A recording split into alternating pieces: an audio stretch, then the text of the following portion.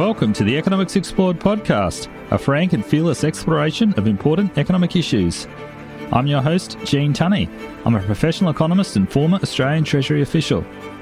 The aim of this show is to help you better understand the big economic issues affecting all our lives. We do this by considering the theory, evidence, and by hearing a wide range of views. I'm delighted that you can join me for this episode. Please check out the show notes for relevant information. Now on to the show.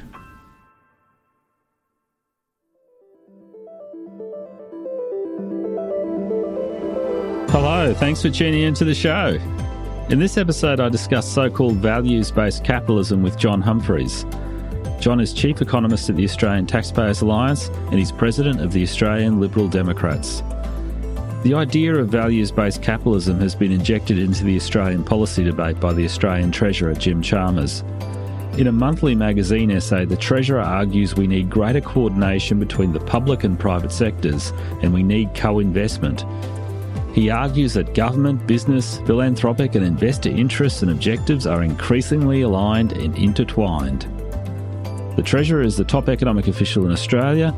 He's the equivalent of the US Treasury Secretary and the UK Chancellor of the Exchequer. So obviously people pay attention when he tells us what he thinks. The audio of my conversation with John Humphreys is taken from a live stream I did with him on the 31st of January 2023. I'll put a link to the full live stream in the show notes.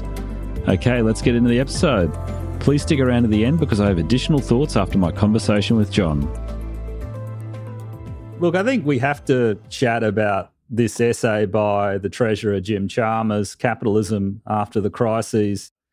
Rather extraordinary for a Treasurer to publish something like this. I mean, although we had the former PM, Kevin Rudd, publish something similar about how he was going to save global capitalism in, I think it was around February 2009, while we were all busy in Treasury with actually managing the budget and all of that. Somehow the PM found time to write a 8,000-word essay. And now, Jim Chalmers has done, well, I think his is 6,000. It may not be as long as the one Rudd wrote. And Jim Chalmers wants to remake Australian capitalism. I don't know if he necessarily wants to remake global capitalism, but he does have a critique of neoliberalism. So that's the new thing that everyone hates. And I mean, it's similar to a lot of critiques of so-called neoliberalism that, you know, we've gone too far in the direction of the market and we don't care about society as much anymore. And isn't this all dreadful? And isn't all this inequality terrible? It's causing problems for democracy. Now, look, okay, there's certainly issues, and in some countries inequality has certainly increased. There's no doubt about that. Overall, it's this very simplistic analysis. And look, it's Jim Chalmers' views. I mean, you know, fine, it's his philosophy. It's probably what you'd expect from Jim Chalmers. He's entitled to those views. I mean, my personal view is you should be looking at specific policies. I mean, what exactly do you think we did wrong? Okay, let's look at specific issues and see how we can fix those up.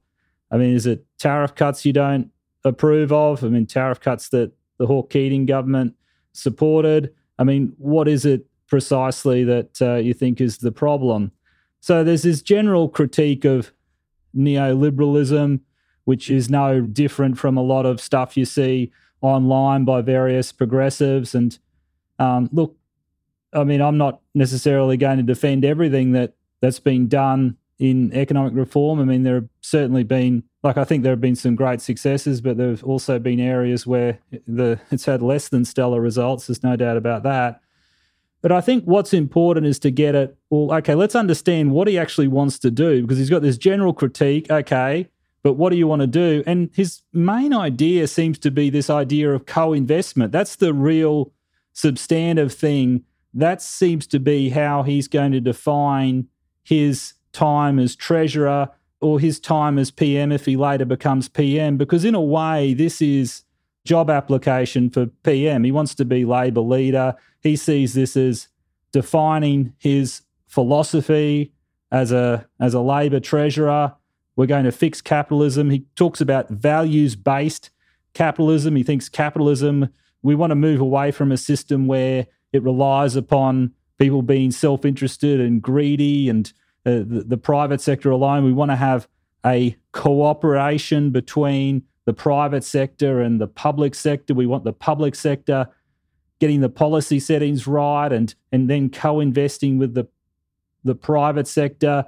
He provides some ideas about how that will occur. He talks about the Clean Energy Finance Corporation, which is designed to provide finance for various renewable energy projects. He sees that as a success, even though it doesn't appear to be meeting its investment mandate.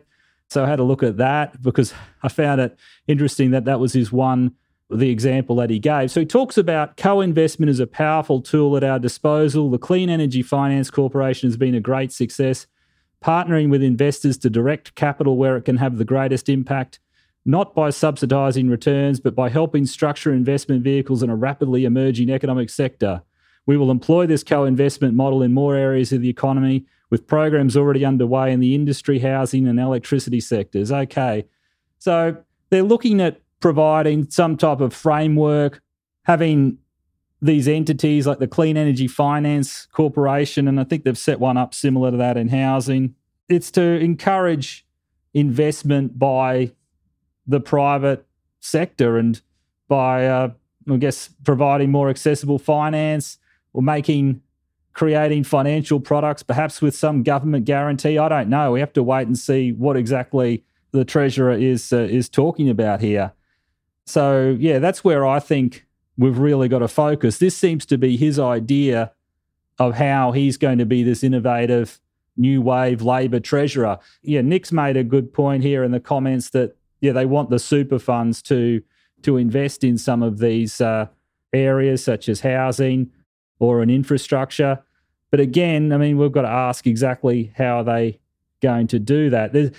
What I see as the risk that the government provides some sort of guarantee or it does provide finance. He's saying it's not subsidised, but you've got to wonder about if it isn't subsidised or if the government's not making finance more readily available than the market would, than the banks would, then what exactly is the market failure they're addressing? Why wouldn't the private sector do it? So I think there is going to be some sort of subsidy or risk taken on by the public sector that's not compensated for.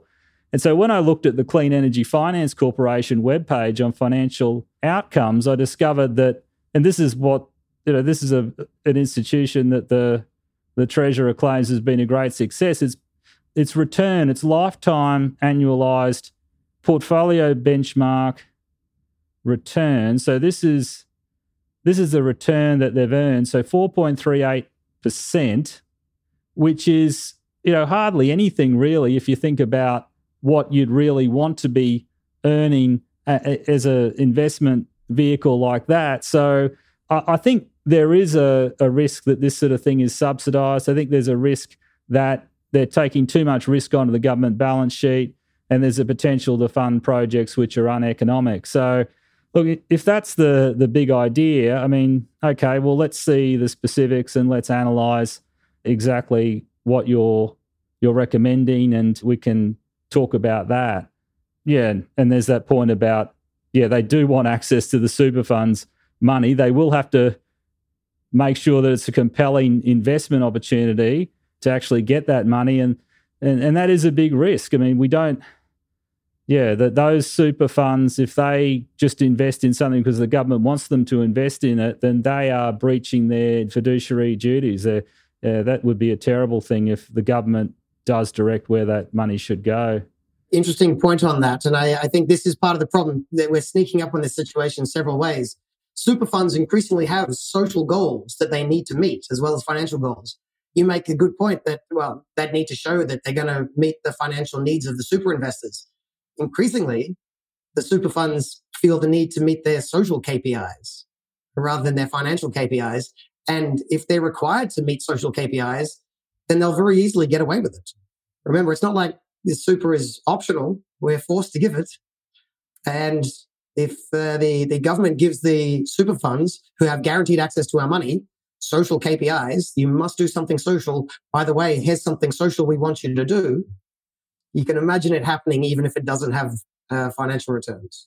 I think, anyway, that's what Nick's point is. Nick can correct me if I have not expressed her concern accurately. Please jump into the chat again, Nick, but that's my understanding of your point.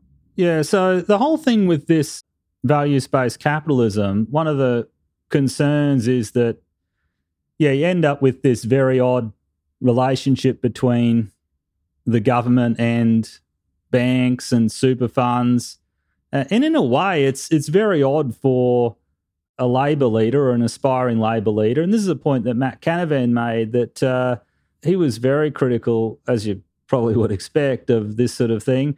And, I mean, he was saying that the Treasurer seems to be spending too much time in the boardrooms of banks and super funds.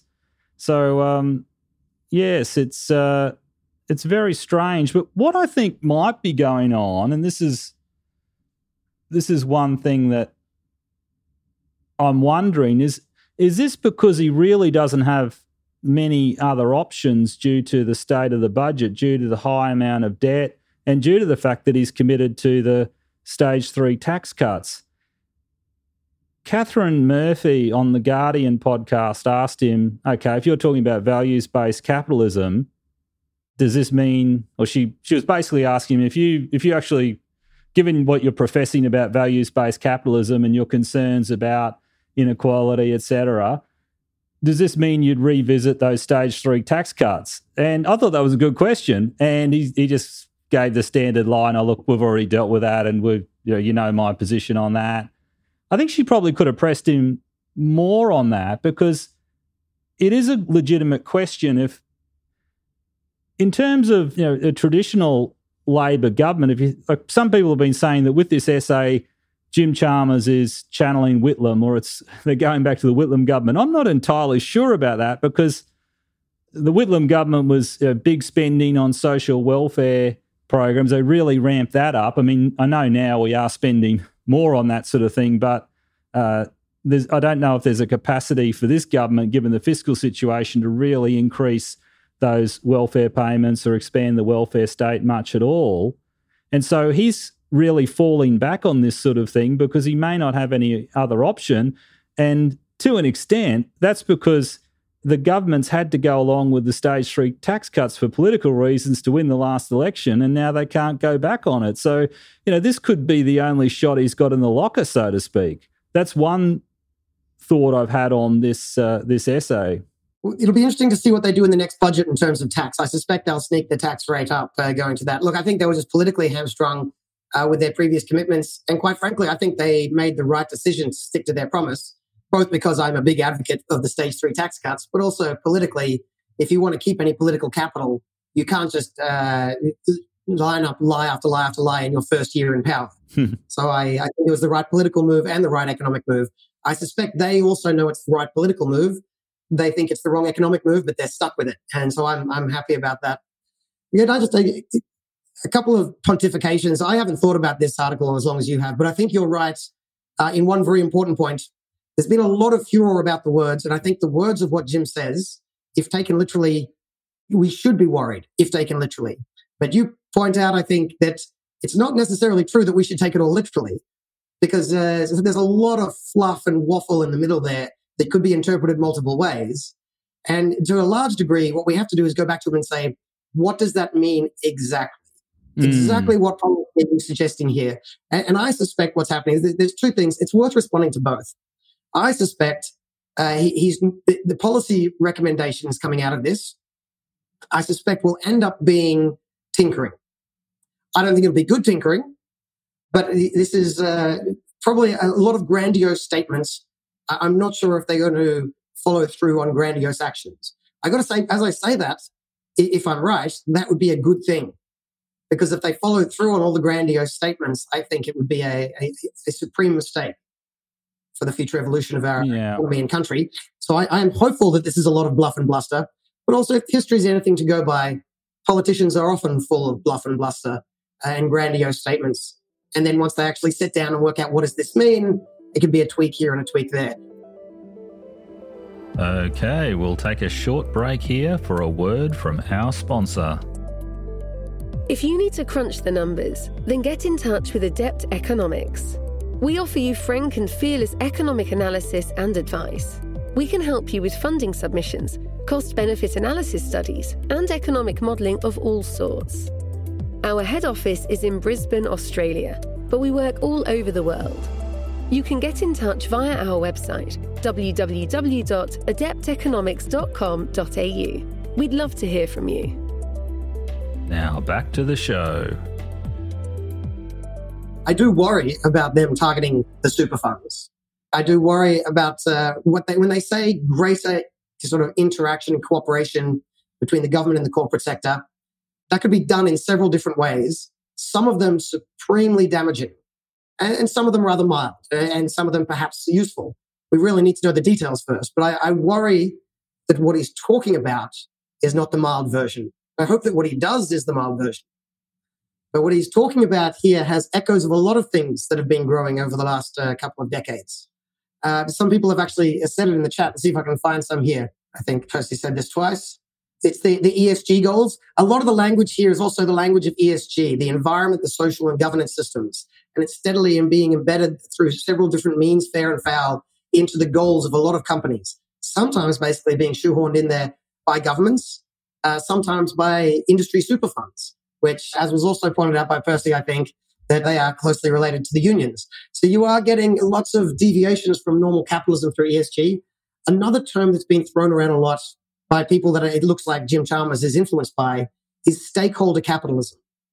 And stakeholder capitalism, it sounds so benign, but if you scratch the surface, it's a very worrying idea. The whole point of capitalism is that corporations are supposed to represent the owners and benefit the owners, right? It's capitalism. You make a profit and the profit goes to the people who made the investment. That's the idea. Stakeholder capitalism basically means, oh, you know that ownership thing we told you about? Yeah, not so much, right? I mean, you don't have to be an owner to have a stake. You could be a consumer or a worker or a neighbor or just anyone with a pet dog that ran across someone's front yard. And that basically means society. If society is the owner, well, that's not a real thing, right? That's always a code word for government. If society is the owner of the business, i.e. government is the owner of the business, that system of economics does not have a good track record at working. There's a couple of things here. The Chalmers thing has been likened to out-and-out socialism. I don't think that's quite right, because what he's talking about is this incestuous relationship with big business and big government and big unions. And out-and-out socialism just puts the leaders of big business up against the wall, shoots them and takes their property. But this is not quite traditional socialism. It's been likened a bit to Whitlam, and you already mentioned that before, but it's not quite that either, because what Whitlam wanted to do was have the government take over all of the realms of how you help people.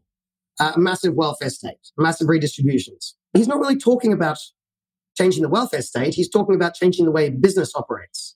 So it's not quite socialist. It's not quite Whitlam-esque, what I call neo-socialism. It's instead this incestuous mix of big government, big corporations, big unions. And we need another word for that. There was a word for that. This is not a new idea. This is the thing I'm seeing showing up by some of the op-ed writers. Look at this wonderful new idea. It's not Whitlam. It's not Marx. It's a new idea. It's actually not a new idea. These ideas have been around for quite a while. They were quite prominent about 100 years ago. I believe Jim Chalmers is a follower of an Italian economist at the moment. These ideas were very popular amongst a certain Italian politician from about 90 years ago. If anyone knows their Italian history, El Duce. The Mussolini ideas were basically exactly this. But we don't need to get rid of business. What we do is we need to have a really close relationship between big government, big business, big unions. We all work together. It may be better than or more efficient than socialism, but it's a bloody dangerous system. And of course, if you actually call it fascism, everyone gets upset because they say, no, Jim Chalmers doesn't hate the Jews. Look, fascism isn't only, the economic system of fascism isn't just about being a Nazi. The economic system of fascism was quite literally the idea that big business can exist, but they just have to cooperate in bed with big government. That was literally the idea of the fascist model of the economy. And it's not a new idea. I don't think it has a good track record at actually working as an economic idea. And I'm not trying to say Jim Chalmers is a fascist. I'm just simply saying that we can look at how this has worked in the past. And I don't think it's been pretty. The other thing to note about this is they talk a big game about how much they want to cooperate with big business and integrate with them. It's as if they're unable to draw a distinction between the market and a business. I mean, most people on my side of politics, we believe that a market is a better way of coordinating things than bureaucrats and politicians. That's true. That's not from a love affair with business. Indeed, business are often also the enemy of markets. Like I am not pro-business, I am pro-markets, and markets happen to have business in them. And it seems when a lefty stumbles across this idea and sees markets working, they think markets work because there's a couple of nice businesses. And so they co-opt those businesses. But it's not the existence of those businesses that make the market work. It's the nature, the dynamic nature and the competitive nature of the market that helps the market system to work. And sometimes a good market needs businesses to fail. If businesses make enough bad decisions, they fail. This idea that defending markets are about defending businesses, some people on our side of politics need to get out of that way of thinking. Bad businesses should fail. We're not here to defend businesses.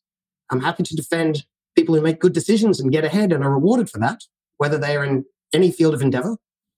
But it's not just about defending businesses. And this approach that Chalmers has seems to be pro-business, anti-market, whereas I am pro-market and indifferent to any individual business. So that's some of the things. I do notice in some of his language, he talks about redesigning markets and that markets need to be carefully constructed. And I think once again, that shows a fundamental misunderstanding of what we mean with markets. Markets are an evolutionary concept. They're not designed. They're not constructed at all. They happen sort of spontaneously out of the interaction of a bunch of voluntary interactions between consenting adults. It is an evolved system. And one of the most dangerous things we have is these politicians that lack the humility to realize that they can't design such a complex system, meddling in a hugely complicated, evolved system that is probably beyond their capacity. It's beyond their ken to actually understand the dynamics. It's beyond the understanding of most people. Leonard Read famously wrote a book saying no one knows how to, it's called iPencil, and he pointed out that no one knows how to make a pencil. Seems like a crazy statement, but if you unwrap each part of making a pencil, someone has to know how to cut down the wood, which means they have to know how to use a chainsaw, which means they have to know how to make the chainsaw, which means they have to know how to get the metal for the chainsaw, which means they have to know how to make the iron, the steel, which comes from the iron, which comes from the mining. So you go back through all the parts of making a pencil. No one person can do it, but it comes together spontaneously, seemingly spontaneously, without any central controller. That's the important point. There's no central controller in that. And yet you can go and buy a pencil now for 10 cents.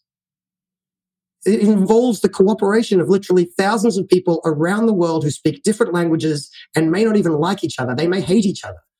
And yet thousands of people around the world all coordinated and managed to bring you a pencil at your local store for 10 cents. That is insane. And there is no controller. It wasn't designed. It wasn't carefully constructed, as Jim Chalmers seems to think. It was a spontaneous order coming together. And that is the dangerous thing I think there is when these politicians decide that they need to redesign markets in their own image. And often they have wonderful goals, right? I mean, their vision of the world, their vision of the future is not some dystopian nightmare. That's just the accidental byproduct of their arrogance and their lack of humility. So anyway, that's my rant on this. Now, I haven't spent as long thinking about it as you, so maybe I'll have to duck into it a bit more over the next week. Well, I want to have a closer look at just what these vehicles are and how they intend to direct investment. I mean, he talks about, well, we're not going to pick winners. Okay, that's great. Oh, but we're just going to set the priorities. So it's like this state-directed model that the French had, I think, in the 50s or 60s. I wouldn't call it fascism. I'd call it corporatism or whatever the French used to call their system back in the day. The government's got an idea of where the investment needs to go broadly. It's sort of national economic planning. That's the type of mindset. And one thing I'm waiting to see is, will they try and revive this idea of an infrastructure bank? So this was something that was raised during the time of the Rudd government, but got knocked down.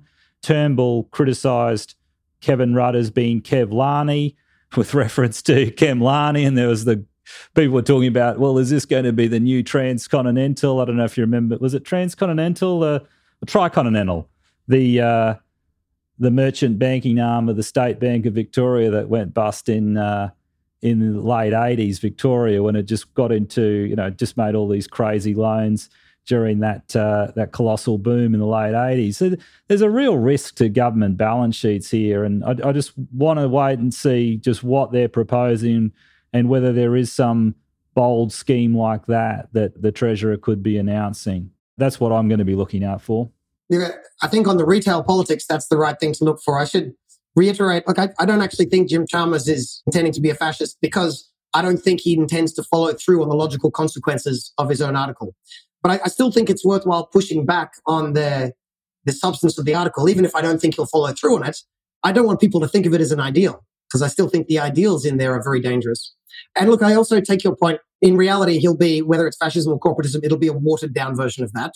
And we need to see the details, I agree. But still, the Steelman version of that is worth addressing in case it seduces the thoughts of any young people that stumble across his ideas. You make the good point that perhaps corporatism is the better word for it than fascism. I've thought about that a bit lately. That could work. I wonder, though, whether there is the difference between the two. They both involve this incestuous relationship of big business and big government. Perhaps the difference is who has the upper hand. And I think in corporatism, perhaps the idea is that big business has the upper hand and they kind of use big government as their tool for success. And in fascism, it's big government has the upper hand and they use big business as their tool for enforcement or getting things done. But anyway, that's a thought bubble there on what the potential difference could be. I don't know which one Jim Chalmers hopes he would achieve.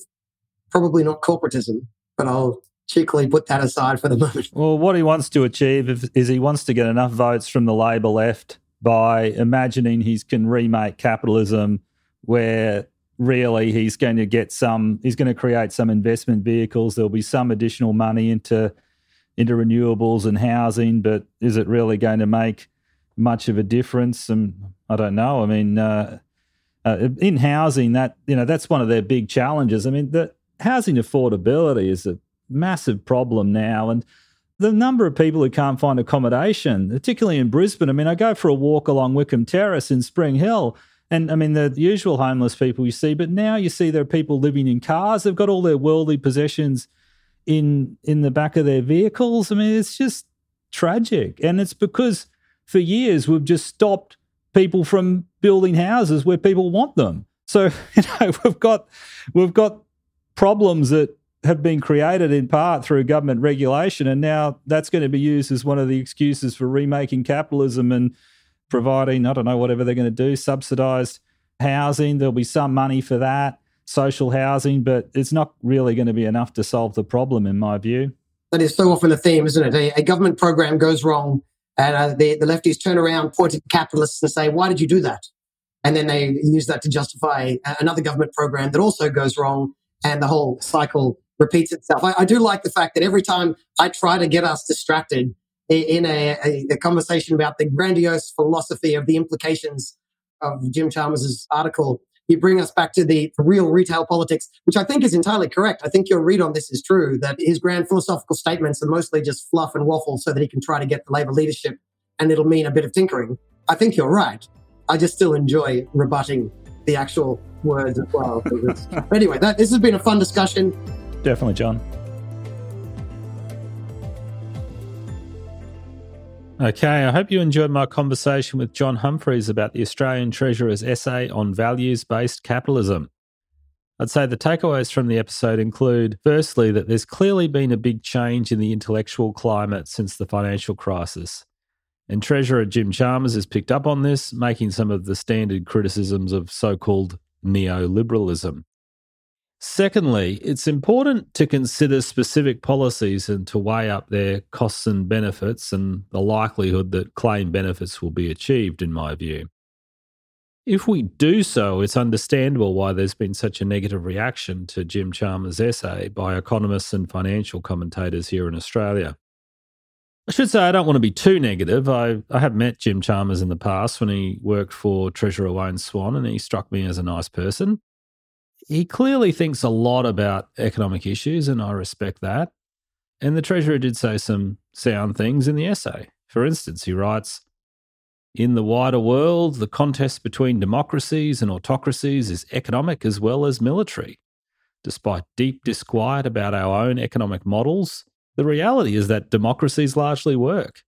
As of 2021, GDP per capita is around 60% higher in democracies than in autocracies, and the gap isn't closing. Thankfully, Chalmers is a social democrat rather than a revolutionary. But he argues that to protect democracy, we need to have greater economic inclusion. That's fair enough, but we need to think critically about the measures he proposes to promote it. Obvious questions include, will they actually achieve greater economic inclusion?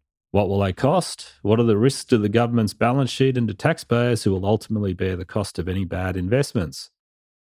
As I suggested in my conversation with John, history tells us we should be wary of governments owning banks or other financial institutions. They don't have a great track record. The failures of the state banks of South Australia and Victoria were big news in the early 90s. But now 3 decades have passed and the lessons may have been forgotten, sadly. Also, as I noted when chatting with John, the results of the body that the Treasurer calls a great success, the Clean Energy Finance Corporation, well, they've been pretty ordinary and they don't appear to be meeting the targeted return. The presentation of the financial results for the corporation is rather confusing, but it looks to me that they're underperforming. I'll put a link in the show notes so you can see for yourself. One thing I should have covered in my chat with John is the concept of social impact investing. This is an investment where there are both financial and social returns, such as in a profitable social housing development. Social impact investing is one of the concepts that Jim Chalmers is fond of. In a recent Financial Review article, John Keogh referred to an example from New South Wales in 2013, a social impact bond which raised $7 million from investors to finance the NEWPIN program, NEWPIN. NEWPIN stands for New Parent Infant Network. It appears to be a program to support new parents so they look after their children properly and the children don't end up in foster care. It looks like the Queensland government has tried something similar. Typically, impact investments require government involvement of some sort to ensure that the private sector investors get a return. For instance, governments could pay performance bonuses if certain social outcomes are achieved. There's a handy note from the Treasury which summarises the Australian government's principles for social impact investing, which I'll link to in the show notes. It refers to such things as payments by results, contracts, and outcomes-focused grants. That's how the investors will be rewarded if the investment achieves its social objectives. These payments could be justified because successful programs could result in budgetary savings in the future. For example, if programs result in healthier children, that could reduce health costs in the future. You could also imagine programs resulting in savings in welfare spending or costs of the justice system. I'd say that such savings are possible, but we should think critically about the likelihood of such benefits and follow up to make sure that they do actually occur. That is, so we're not paying non-profits and investors additional money for results that they don't actually achieve. It looks like Treasurer Chalmers might end up announcing a social impact investment bank in his next Australian government budget in May 2023. James Ayres at the Financial Review gave a good summary of what this bank could do in an article in October last year, which I'll link to in the show notes. He wrote, "The new body would work with investors to supply capital to intermediary funds, which would direct private investment into social housing, aged care, early education or disability services alongside government funding. This could take some pressure off the government budget for providing these services alone." Okay, that's a point I made in my chat with John, that some of the motivation for what Chalmers is proposing is the poor state of the government budget. They just don't have the money to undertake traditional programs. He's talking up impact investing because he doesn't have a lot of options. With his social impact investing bank, he can support things that he wants to do off budget, so to speak. James Ayres continues, "The institution would make returns when service providers, who would typically be receiving some government funding, make predetermined improvements to social outcomes such as housing, education or caring for more people under agreed service standards." Apparently there's a body like this already in the UK called Big Society Capital. There's a fair bit to explore with impact investing, so I better return to it for a closer look in a future episode. There are a lot of players involved and I'll do my best to get someone familiar with impact investing on the show for a deep dive. In the Australian model, it looks like there will be a government-backed social impact investment bank referred to as a wholesaler. Major commercial banks could also provide capital for this bank, it appears, based on reporting from the Financial Review. There's talk about $200 million coming from the government and $200 million from the private sector. I expect the Social Impact Investment Bank will provide finance at lower than market rates for social impact investing funds. These funds then invest in non-profits or so-called social enterprises which are delivering programs under government contracts. An example of a social impact investing fund is the $91 million Social Impact Investment Trust established by Social Ventures Australia, a non-profit, and HESTA, a superannuation fund. How the performance bonuses are shared by the non-profit, the investors and the government-backed bank will need to be defined by various contracts between the players. This all seems very elaborate to me. There are no doubt a lot of investment bankers and fund managers earning healthy fees along the way. Does this lead to better results? It may do so if the investors push the non-profit to deliver superior services. As always, I'm open-minded but sceptical. I've seen that the consultancy firm Urbis has undertaken a positive evaluation of the New South Wales NewPin program, so it could be good to go through that in a future episode. I haven't had a real chance to dissect that one yet. I do wonder just how much we can rely on impact investing to solve social problems compared with other measures. As I noted with John, I doubt it will solve the housing availability shortage, which to me appears related to restrictions on housing developments. And it's not going to replace welfare state programs such as Australia's various support payments and the National Disability Scheme. Maybe it can do positive things at the margins. We have to wait and see because it's still early days when it comes to impact investing. For a skeptical take on impact investing, which I'll link to in the show notes, I'd refer you to a 2020 Harvard Business Review article by Reuben Finnegan, who I know well, and Alan Schwartz. He's a prominent Australian businessman. Impact investing won't save capitalism. Okay, that's all from me on values-based capitalism for now. If you'd like a closer look at impact investing or any other topic, please let me know. Thank you. Righto, thanks for listening to this episode of Economics Explored. If you have any questions, comments or suggestions, please get in touch. I'd love to hear from you. You can send me an email via contact@economicsexplored.com or a voicemail via SpeakPipe. You can find the link in the show notes. If you've enjoyed the show, I'd be grateful if you could tell anyone you think would be interested about it. Word of mouth is one of the main ways that people learn about the show. Finally, if your podcasting app lets you, then please write a review and leave a rating. Thanks for listening. I hope you can join me again next week.